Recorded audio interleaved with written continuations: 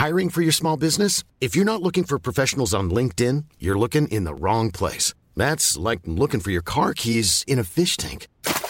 LinkedIn helps you hire professionals you can't find anywhere else, even those who aren't actively searching for a new job but might be open to the perfect role. In a given month, over 70% of LinkedIn users don't even visit other leading job sites. So start looking in the right place. With LinkedIn, you can hire professionals like a professional. Post your free job on linkedin.com/people today. Hey, it's Ryan Reynolds, and I'm here with Keith, co-star of my upcoming film, If, only in theaters May 17th. Do you want to tell people the big news? All right, I'll do it. Sign up now and you'll get unlimited for $15 a month and 6 months of Paramount Plus Essential Plan on us. MintMobile.com/switch. Upfront payment of $45 equivalent to $15 per month. Unlimited over 40 gigabytes per month. Face lower speeds. Videos at 480p. Active Mint customers by 531.24 get 6 months of Paramount Plus Essential Plan. Auto renews after 6 months. Offer ends May 31st, 2024. Separate Paramount Plus registration required. Terms and conditions apply if rated PG.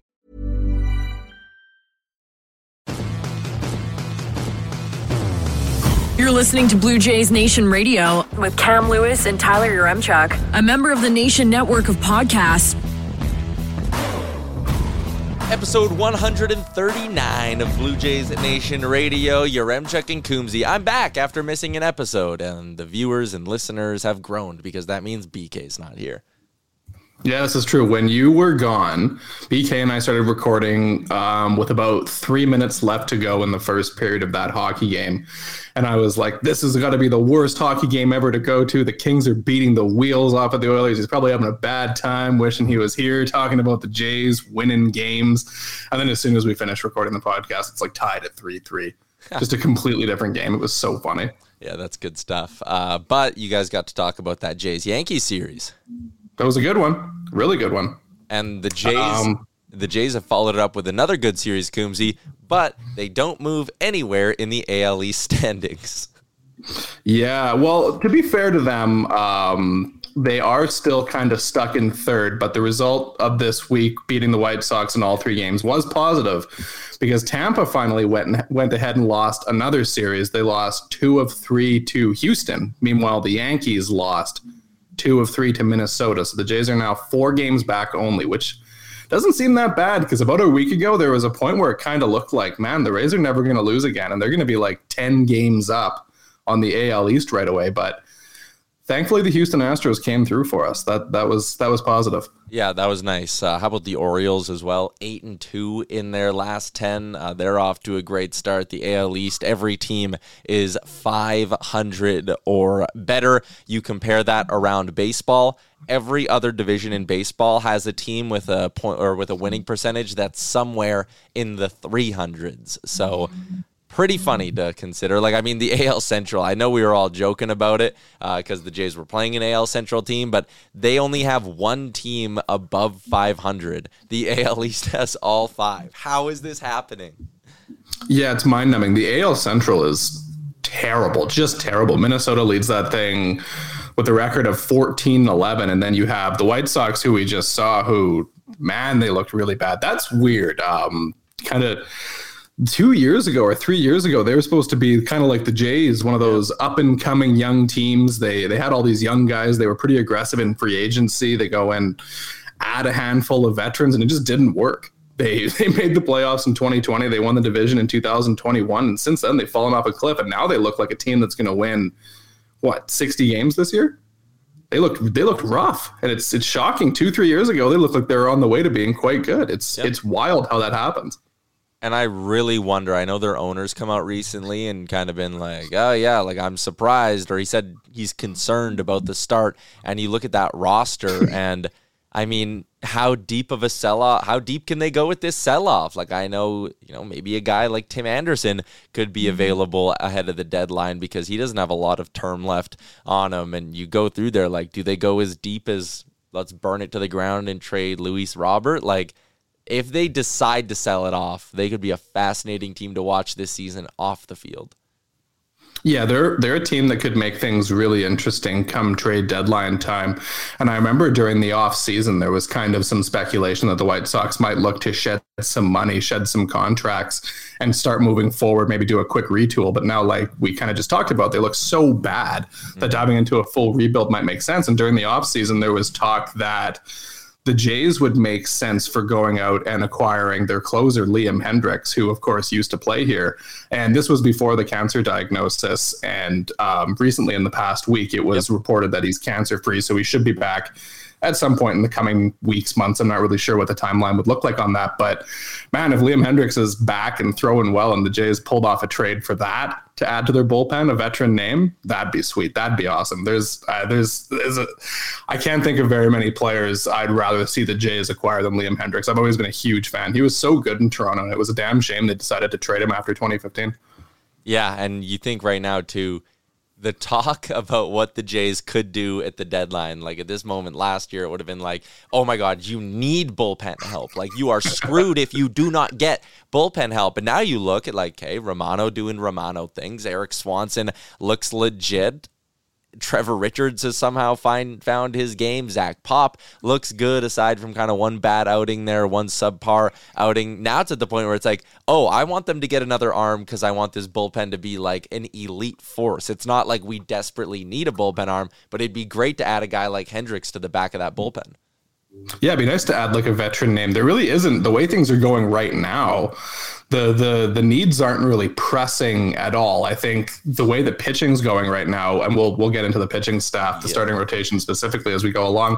The way the starting rotation's going is the best we've seen it go since probably 2016, when you had that group of 5 or 6 guys who made every single start the entire season. They never had to dip into their AAA depth at all.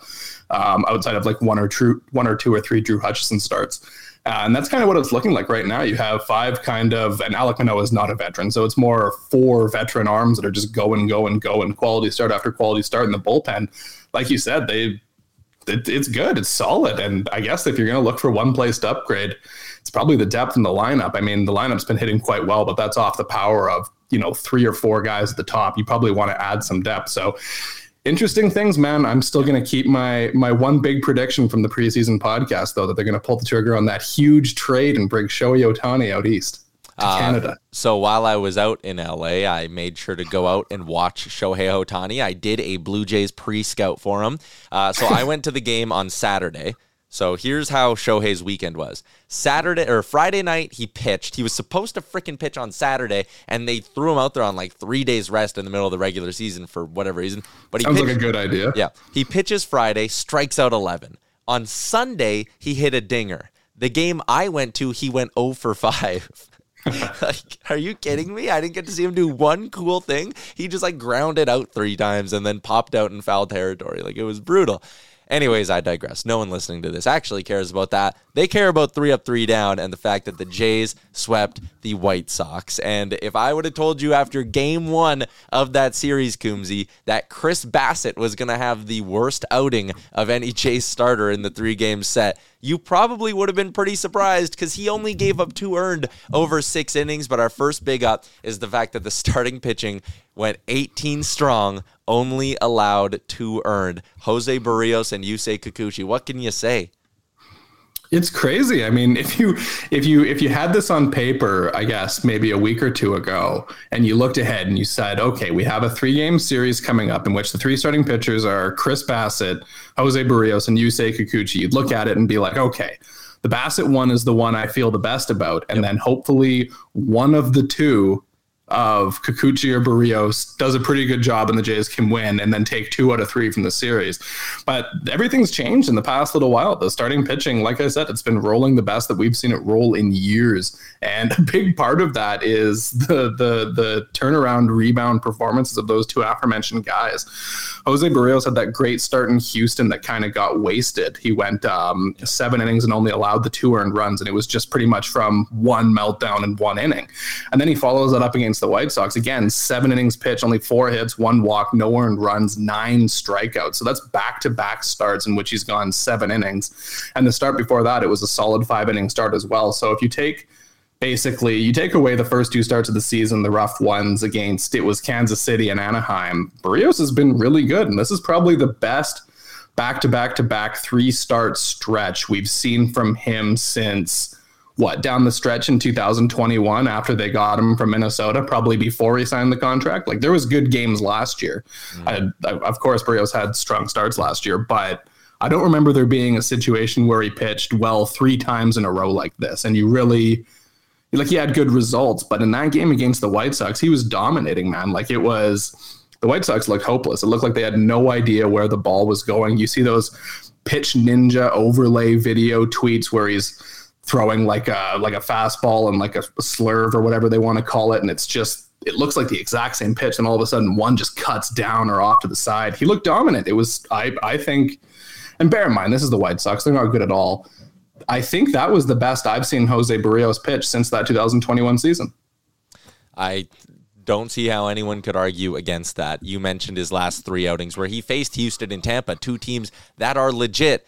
He went 19 innings in his last 3 starts. He's only allowed 3 earned, and he struck out 18, striking out almost a batter an inning over this recent stretch. Jose Barrios absolutely dialed in. And is there, not to take anything away from Jose, but is there anyone more likable on this Blue Jays team than Yusei Kikuchi? Can you imagine clipping what I just said and playing it for us like 10 months ago? It would be unfathomable. But this guy's ERA is now at 3 on the year. He leaves to a standing ovation after 5 2/3 against the White Sox, where ho-hum Yusei Kikuchi struck out 8 batters. There was a video going around of him and Vladdy doing their cool handshake in the dugout.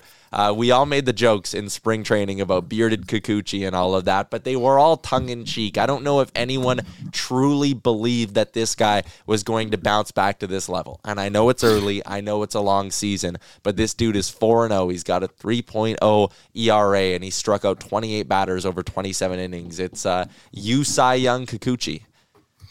The Yusei Kikuchi Revenge Tour keeps rolling, and I mean, back in spring training, like you said, he was killing it, but that's just spring training. We've seen a million times where a guy gets great results in Grapefruit League and it just doesn't transfer to the regular season. And I mean, I don't know, you're a baseball fan. It's fun to believe that a guy can do the best you could possibly imagine. And that's kind of what we all did with Kikuchi here. It's like, you know what? Kikuchi's now the ace. Kikuchi Cy Young. Kikuchi Revenge Tour. It's interesting stuff. And then he just comes through and he keeps putting up good starts. This one against the White Sox, 5 2/3 innings, just 4 hits, 1 walk, and 8 strikeouts. The lack of walks is the thing that looks so good here. Mm-hmm. I mean, last year everybody remembers it would be all of a sudden he's completely lost the strike zone. And it's 1, 2, 3 walks back to back. Every batter's seeing like 6 pitches. It's just a disaster. And now all of a sudden he's just carving guys up. And there was so much frustration last year watching Kikuchi pitch, because you can see this guy's a lefty that throws hard. He throws like 95, 96. He's got a pretty wicked arm. And it's like, why not just use that? Throw the ball in the zone and make the hitters try and hit it. I know it's not that simple. Obviously, it's not, pitching's a lot harder than sitting here and talking. But it was nuts to just watch him not be able to throw strikes. And now it seems the pitch clock or whatever it is has allowed him to just kind of slow things down, chuck the ball into the zone and see what happens. And it's unfortunate that his start only went 5 2/3 and it ended the quote unquote technical quality start streak at 7. But it really is basically 8 quality starts in a row now for the Blue Jays starting pitching. And pretty much anytime anyone goes out, any of the 5 of them, you're like, we're going to get a solid start here. I don't think we can sit here and expect Kikuchi to do, 6 innings, 9 strikeouts, 0 earned runs every single time. But if he just comes and puts out a quality start, then, man, it's such a game changer, because look at the bullpen right now is hardly getting taxed at all. The starters are all going deep into games, and the relievers aren't having to pitch in difficult situations. It's the best pitching I've seen from the Jays in quite some time. Relievers in that series pitch for 9 innings, strike out 12, don't give up an earned run. The arms on this Jays team are looking great, and it kind of goes back. Well, no, I'm going to save it. I was going to talk about Teoscar for Swanson, but we'll save that for later in the show, because our second up after the starting pitching is Nate Pearson coming back up, making his 2023 debut. The ship has sailed on this guy being a starter. The focus now is, can he be an impact bullpen arm for this Toronto Blue Jays team? And the first outing went pretty well. I mean, he hit Elvis Andrus when he had him down to 2 strikes, which wasn't ideal, but he still struck out a batter, didn't give up another hit or a walk, so no earned runs, only the 1 guy on base. I thought that was a nice, encouraging outing for Nate Pearson. I like the spot John Schneider picked too, right? Get him in a game that's just a blowout, but not like, 12-13, nothing. Like, game's out of reach, get him going, get the juices flowing, and I thought Nate Pearson did well. Yeah, I thought it was positive because he hasn't pitched in the big leagues in forever. It's easy to forget. He wasn't up last year. Almost his entire season was derailed, and we were waiting. Okay, at what point in late September is Nate Pearson going to come up? Eventually he's going to come up, and then time just kept going on, and it didn't happen. It's been a long road back for this guy to the majors, and you could see he was a little hyped up when he first started, and he hits Elvis Andrus, and you kind of wonder, we've seen Nate Pearson in the past. We've seen him implode. We've seen the command disappear and him get what seems like some anxiety on the mound. And then for him just to kind of, and I pretty much just talked about this with Kikuchi, you have the stuff. So just, throw it into the zone and see what happens. And that's pretty much what it was. It was a hit by pitch. And then he gets Rami Gonzalez to ground out. Then he gets Luis Robert Jr., foul pop fly. Vladdy catches it. And then he strikes out Benintendi with that beautiful pitch on a string just low in the zone. It's the kind of command that we haven't really seen from Pearson in the past. It's pretty much what has been holding him back from being a good pitcher at the major league level, with the other thing, of course, being health. He's, battled a million different injuries in the past. But to see him come up and deal with the excitement of being back, struggle with it for a moment, and then regain himself and figure it out and get out of the situation was really positive to see. It'll be, of course, we have to see him pitch well in any kind of leverage against any kind of team that isn't the White Sox before we're like, hell yeah, Nate Pearson, bullpen ace, he's back. But that's definitely an encouraging start for a guy who has had a really unfortunate year and a half here. Yeah, they flashed up the graphic. Like you mentioned, he hasn't pitched in the big leagues in however long. This guy's barely pitched at all when you consider professional innings. And they threw up the board with his injuries and then how many innings total he pitched at the pro level in each of the last 3 seasons. And it's like, damn, man, like, again, for him to be a top prospect and have to go through all that, like, I couldn't imagine how tough that would be mentally on a guy. And you mentioned after hitting Andrews, for him to bounce back, I think that was a really good moment for Nate Pearson, and I'll be interested to see if they get him into some action this weekend against the Seattle Mariners. Our third up, we got to give some love to the offense when they pop home 20 runs in a 3-game series, and a big shout out to Danny Jansen, who finally woke up 4 for 4 with 2 dingers in game 2. Didn't play in game 1, went 0 for 4 in game 3, but that game 2 moment and Jano kind of finding his confidence was nice to see. Yeah, it really is. I mean, this kind of goes back to Yankee Stadium when he hits the first pinch hit home run the Jays have had since 2019 it was. And with Danny Jansen, we said this when we were a few podcasts ago, one of the downs we had was that nobody at the bottom of the order was hitting whatsoever. It was Bo Vlad and Chapman. And were the big three and Kevin Kiermaier. This is true. That's right. Yeah, he was the other one. So technically there was one guy at the bottom of the order doing something, but a lot of them kind of in the lower middle part of the lineup there weren't hitting at all. And the 2 catchers weren't hitting very much, especially Danny Jansen. But we all knew that there was going to be a regression to the mean positively. He had like a 250 OPS. And we knew that if he's going to have a bad 2-3 week stretch like that, he's also going to go nuclear for a few weeks and probably smash 4, 5, or 6 dingers in the span of like 15 or 20 at bats. This seems to be a thing that Jansen does. He's a very streaky hitter, but when he finds his groove and he gets really into it, he is damn good. And this is what the Jays need, because we've mentioned this before. You can't have Bo and Vlad and Matt Chapman all putting up, a 150 weighted runs created plus all season without fail. Yeah. They need some guys at the bottom to pick it up. And Danny Jansen, he's doing that. Whit Merrifield, he's been on fire recently. I think he's been on base like every single game this season, right? During the Chicago series, he was, again, the on-base streak just continues, and he puts up a 944 OPS, hits a double, 3 hits, walks 3 times, like always on base. So positive for the Jays to get these contributions from the bottom of the order, because it can't always be the top guys. It won't be the top guys every single game. Yeah, the only game I can see where he did not get on base was April 8th against the LA Angels, 0 for 3. No walks. Oh, he got hit by a pitch in that game, actually. Hit by a pitch. Yeah, he hit by a pitch, so he's good. Yeah, it's quite the run that Whit Merrifield has been on over this last little stretch here. Yeah, it was interesting, right? When they acquired him last year, it was kind of a little bit like some eyebrows got raised, and it's like, why are you going out and getting a past his prime guy who, is a righty, doesn't hit left, which we all wanted them to go get a left-handed bat as well. And with a year left, we were all like, oh, at least if he was like, a pure rental kind of thing and he was going to walk at the end of the year, but it was like, oh, you're committing payroll for next year to this guy. But I mean, hey, got to trust in Shapiro and Atkins sometimes, I guess, because that's a move that's looking pretty good right now. Let's move on to the downs from that series, Coombsy, because there are a couple. There are two for sure. I'm not sure if we'll be able to find a three, but George Springer getting hit and leaving the game in the series finale, not good. I was hoping we were finally going to get 100, and again, we haven't heard anything about the Springer injury. Like, it might not be a long-term thing, but every time something like this happens, I kind of go like, oh boy, what's this going to lead to?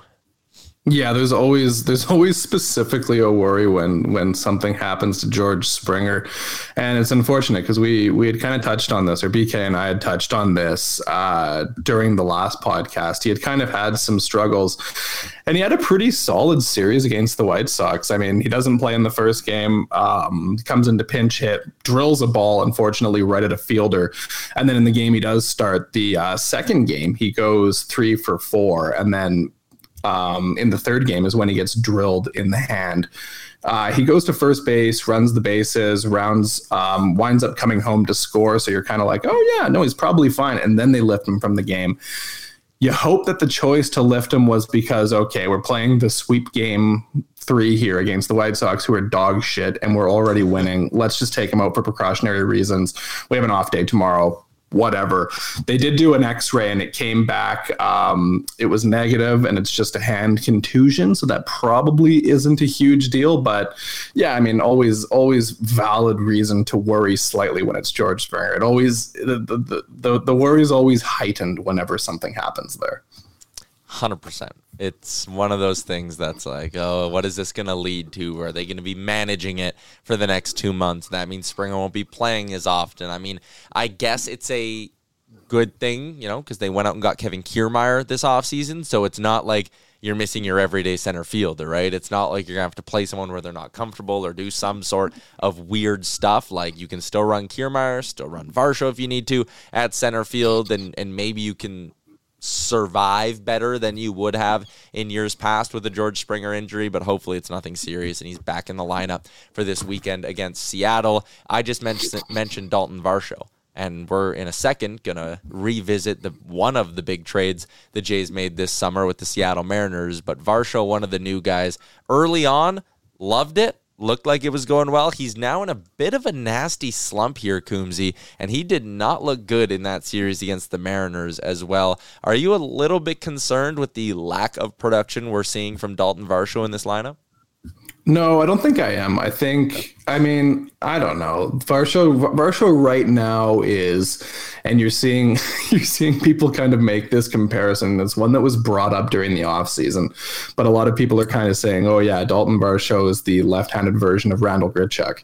Oh, no. He strikes out a lot, doesn't draw too many walks, doesn't come through when there's runners on, blah, blah, blah. But, it's only been a few weeks. He had a nice start when he first arrived in the early series of the season. But I don't know. What I like to think about, the comparison that I liked, is when somebody said in the offseason he's like a left-handed outfielder Matt Chapman. And there was times last year where Matt Chapman had some pretty long lulls where he wasn't hitting that well, but it was always compensated for by the fact that even if he's in a slump, he could, mash a home run, and he's always going to play great defense. And I think throughout this whole time, even without the hits for Varsho, the defense has been there no matter what. And I think that's the big thing here. You really like for the bat to turn around, because if you look at his past 9 games, it's the Houston series, the Yankees series, and the White Sox series. He's only had 3 hits in 37 plate appearances, struck out 10 times, 3 walks, the 1 home run at Yankee Stadium. So an OPS of 400 over those past 9 games. Really not ideal, but I mean, he's obviously going to turn it around at some point, right? I don't think he's going to be the catalyst on offense, the world beater, the MVP in the middle of the lineup for this team, but there's going to be stretches where he gets hot and it's going to be great. But even when he's not hitting, he's going to bring the defense, and that's what the team badly needs. That's why they made that trade in the offseason. Yeah. And again, we beat this to death, but it was about becoming a more balanced ball club, right? And when you look at the defense they've gotten in the outfield this year, you look at the contributions a guy like Eric Swanson's made out of the pen, it all lines up. Was there a third down from that series, or are we going to cap this segment at 2? I'm going to say the third down for me is the American League Central just in general. If the division's that bad, I don't think the division winner should be guaranteed a playoff spot, in my opinion. Yeah, like it's tough because you want playing for the divisions to mean something, but like, what, are the Twins going to win the division with 89 wins this season? Like, that's not even like a far-fetched thing that like they'll be sub 90 wins and win their division. Yeah, they're going to win the division with like less than that. They could win the division with like 86 wins, and they could be the fourth best team in the AL East winning the AL Central. It sucks. Yeah, like last year, Cleveland won with 92 wins, and that was the worst of the divisions. But, oh man, I mean, it's something. It is something. Jays fans know this debate. We don't need to go into it, but like, restructuring the way this league works would do wonders for the competitiveness of it. I just think having a system, I would vote to scrap divisions personally. I would have 15 in the AL or in the American League and 15 in the National League, and that would be it. And the top teams, like you seed them 1 through whatever for the playoffs. That's how I would roll. I think divisions are largely pointless. I know some people will be like, oh, travel. No, come on, get real. These guys are flying private now. They live good lives, nutritionists, all that. The travel, so what? You might have to spend an extra 8 to 10 hours on a plane throughout the course of a season. Like, let's get real. Come on. Yeah, it's not that bad. I think something's got to be done at some point. Maybe it has to wait until expansion to 32 teams to mix this up. I think the 8-division format would be a nice one too, but yeah, having one division, the American League East, be so much better than some of the other ones, especially ones like the AL Central. It's kind of like, ugh, this isn't what this is supposed to be like, right? Like the American League Central now feels like a participation ribbon that you're going for, where it's like it's more impressive to be the third best team in the AL East, and then you're going to get to go on the road for a 3-game playoff series. That sucks. It's ridiculous. All right. Let's step aside for a quick break and then dig into what we got coming up this weekend at the Dome. Many of us have those stubborn pounds that seem impossible to lose, no matter how good we eat or how hard we work out. My solution is PlushCare. PlushCare is a leading telehealth provider with doctors who are there for you day and night to partner with you in your weight loss journey. They can prescribe FDA-approved weight loss medications like Wegovy and Zepbound for those who qualify. Plus, they accept most insurance plans. To get started, visit plushcare.com/weightloss. That's plushcare.com/weightloss. I'm Sandra, and I'm just the professional your small business was looking for. But you didn't hire me because you didn't use LinkedIn Jobs. LinkedIn has professionals you can't find anywhere else, including those who aren't actively looking for a new job, but might be open to the perfect role, like me. In a given month, over 70% of LinkedIn users don't visit other leading job sites. So if you're not looking on LinkedIn, you'll miss out on great candidates like Sandra. Start hiring professionals like a professional. Post your free job on linkedin.com/people today. Ever catch yourself eating the same flavorless dinner 3 days in a row? Dreaming of something better? Well, HelloFresh is your guilt-free dream come true, baby. It's me, Keke Palmer. Let's wake up those taste buds with hot, juicy pecan-crusted chicken or garlic butter shrimp scampi. Hello Fresh. Stop dreaming of all the delicious possibilities and dig in at HelloFresh.com. Let's get this dinner party started.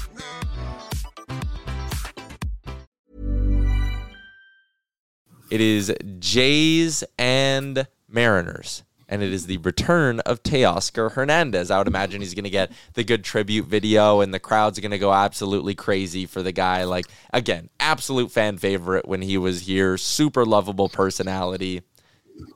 Yeah, I think he's going to get shown a lot of love here.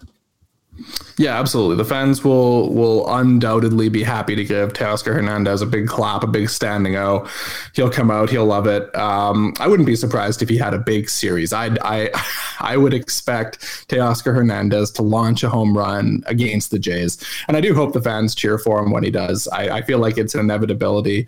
The Mariners, I don't know, they're an interesting team. They've gotten off to a pretty sluggish start this season. I think they're 11-13 now. They just played the Phillies, and they're playing a game today. They haven't started it just yet. They've split their first 2 games with the Phillies. They got swept earlier in the season by Milwaukee. They had a difficult series right off the hop against Cleveland, and then a bad one against the Angels. It's been a ho-hum season for them. And an interesting thing is the American League West looks a little bit better this year than it did last, I think largely because the Texas Rangers appear to be competitive. So no guarantee for Seattle. I think they're still a good team. They're largely the team they were last year. I mean, you could probably argue from their perspective, maybe they're a bit better with the addition of a guy like Teoscar, but we haven't really seen it just yet, though. We know just from last year's playoff series how frustrating and pesky the Mariners can be. So hopefully the Jays have a better result with Seattle in town this time around than the last time we saw them, because I don't want to relive any of those situations at all.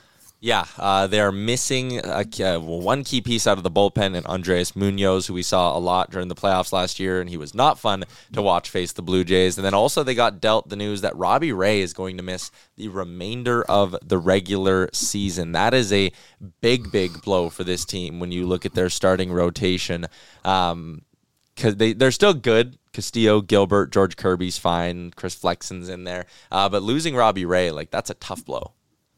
It always felt when that contract was signed that it was going to be kind of a problem, and Robbie Ray didn't pitch. He wasn't fantastic in his first year with Seattle. I think he got better as time went along, but he was far from the pitcher that he was in the Cy Young season with the Jays. And I don't know, it did always kind of feel like if you looked at the two of them, there was Robbie Ray and Marcus Semien, the two big free agents. The one that always made more sense to keep around or offer a long-term deal to was Semien. I don't think there was many of us that thought, oh, damn, the Jays let Robbie Ray walk and didn't sign him to a huge contract. Well, I guess that was also mitigated by the fact they signed Kevin Gausman pretty shortly after that. But the contract always seemed really risky. And I mean, hopefully for Robbie Ray, he bounces back and the injury isn't too serious and he can keep pitching afterwards and he can keep pitching at a high standard. But again, it's not horribly surprising, to be honest with you. It always seemed like it was going to be a problematic deal to make. Friday, series opener at the Dome, Luis Castillo versus Alek Manoah. Last time these two faced each other, things went well, right? I didn't miss anything? No, yeah. Alek Manoah pitched his first ever playoff game and threw a complete game shutout, and it was fantastic. And then they won the next game, and it was great. Yeah, and Luis Castillo definitely did not dominate the Blue Jays and put up one of the best playoff performances in recent memory. None of that happened. Saturday, it's going to be Chris Flexen against Kevin Gausman. Sunday, Logan Gilbert against Chris Bassett. So, I mean, I'd love to sit here and be like, hey, the Jays got their three big dogs going front of the rotation, but with the way all the arms are going right now, you almost don't even care. You're expecting really solid outings from all of these guys as we roll into a weekend series against a Mariners team that you said, Coombsy, has been a little up and down so far this season. I'd love to see the Jays kind of keep this hot streak rolling, and I'd also love to see more teams in the AL East keep kind of middling off. Yeah, that'd be fantastic. It'd be nice if we can see, Tampa go ahead and lose to whoever it is they're playing. I'm just pulling it up. Oh, they're playing the White Sox next. Okay, so I don't have a tremendous amount of faith in the White Sox. And the Yankees are off playing the Texas Rangers. That could be an interesting one. Hopefully we see the Rangers beat the wheels off of the Yankees. And then we also need to see Baltimore start to lose some games. They're at 16-8 now, but they're playing the Detroit Tigers, who I read a stat recently, I think it was on Twitter, and outside of games against the AL East, the Tigers are really good. I think they're 1-8 against the AL East with that one win coming against Toronto. And then the rest of their games, they're well above 500. They're I'm trying to do the math in my head right now. They're 8-6 in non-AL East games, I think, something like that. So, yeah, I don't know. Maybe the Tigers come through and beat the Orioles or something. That'd be great. But I think from a Jays perspective, you're looking at this series against Seattle, given the way the pitchers are going, given Seattle's slowish start. You have Manoah, Gausman, and Bassett. I think you're expecting 2 of 3 here. There you go. That's the expectation, yeah. Let's hope the Blue Jays come through. It is 7 o'clock Eastern tonight, a 3 o'clock game Saturday, and then the 1:37 Sunday series finale, and we will talk to you after that one. After Seattle, by the way, the Jays will then hit the road for basically a 2-week road trip that sees stops in Boston for 4, Philly and Pittsburgh are the other 2 stops on that road trip. So an interesting little stretch here for the Toronto Blue Jays as they look to close out April on a high note against the Mariners. Coombsy, you enjoy this series, and we will chat again over the weekend. Best wishes. Thanks for tuning in to Blue Jays Nation Radio. Don't forget to like and subscribe wherever you get your podcasts from to never miss an episode.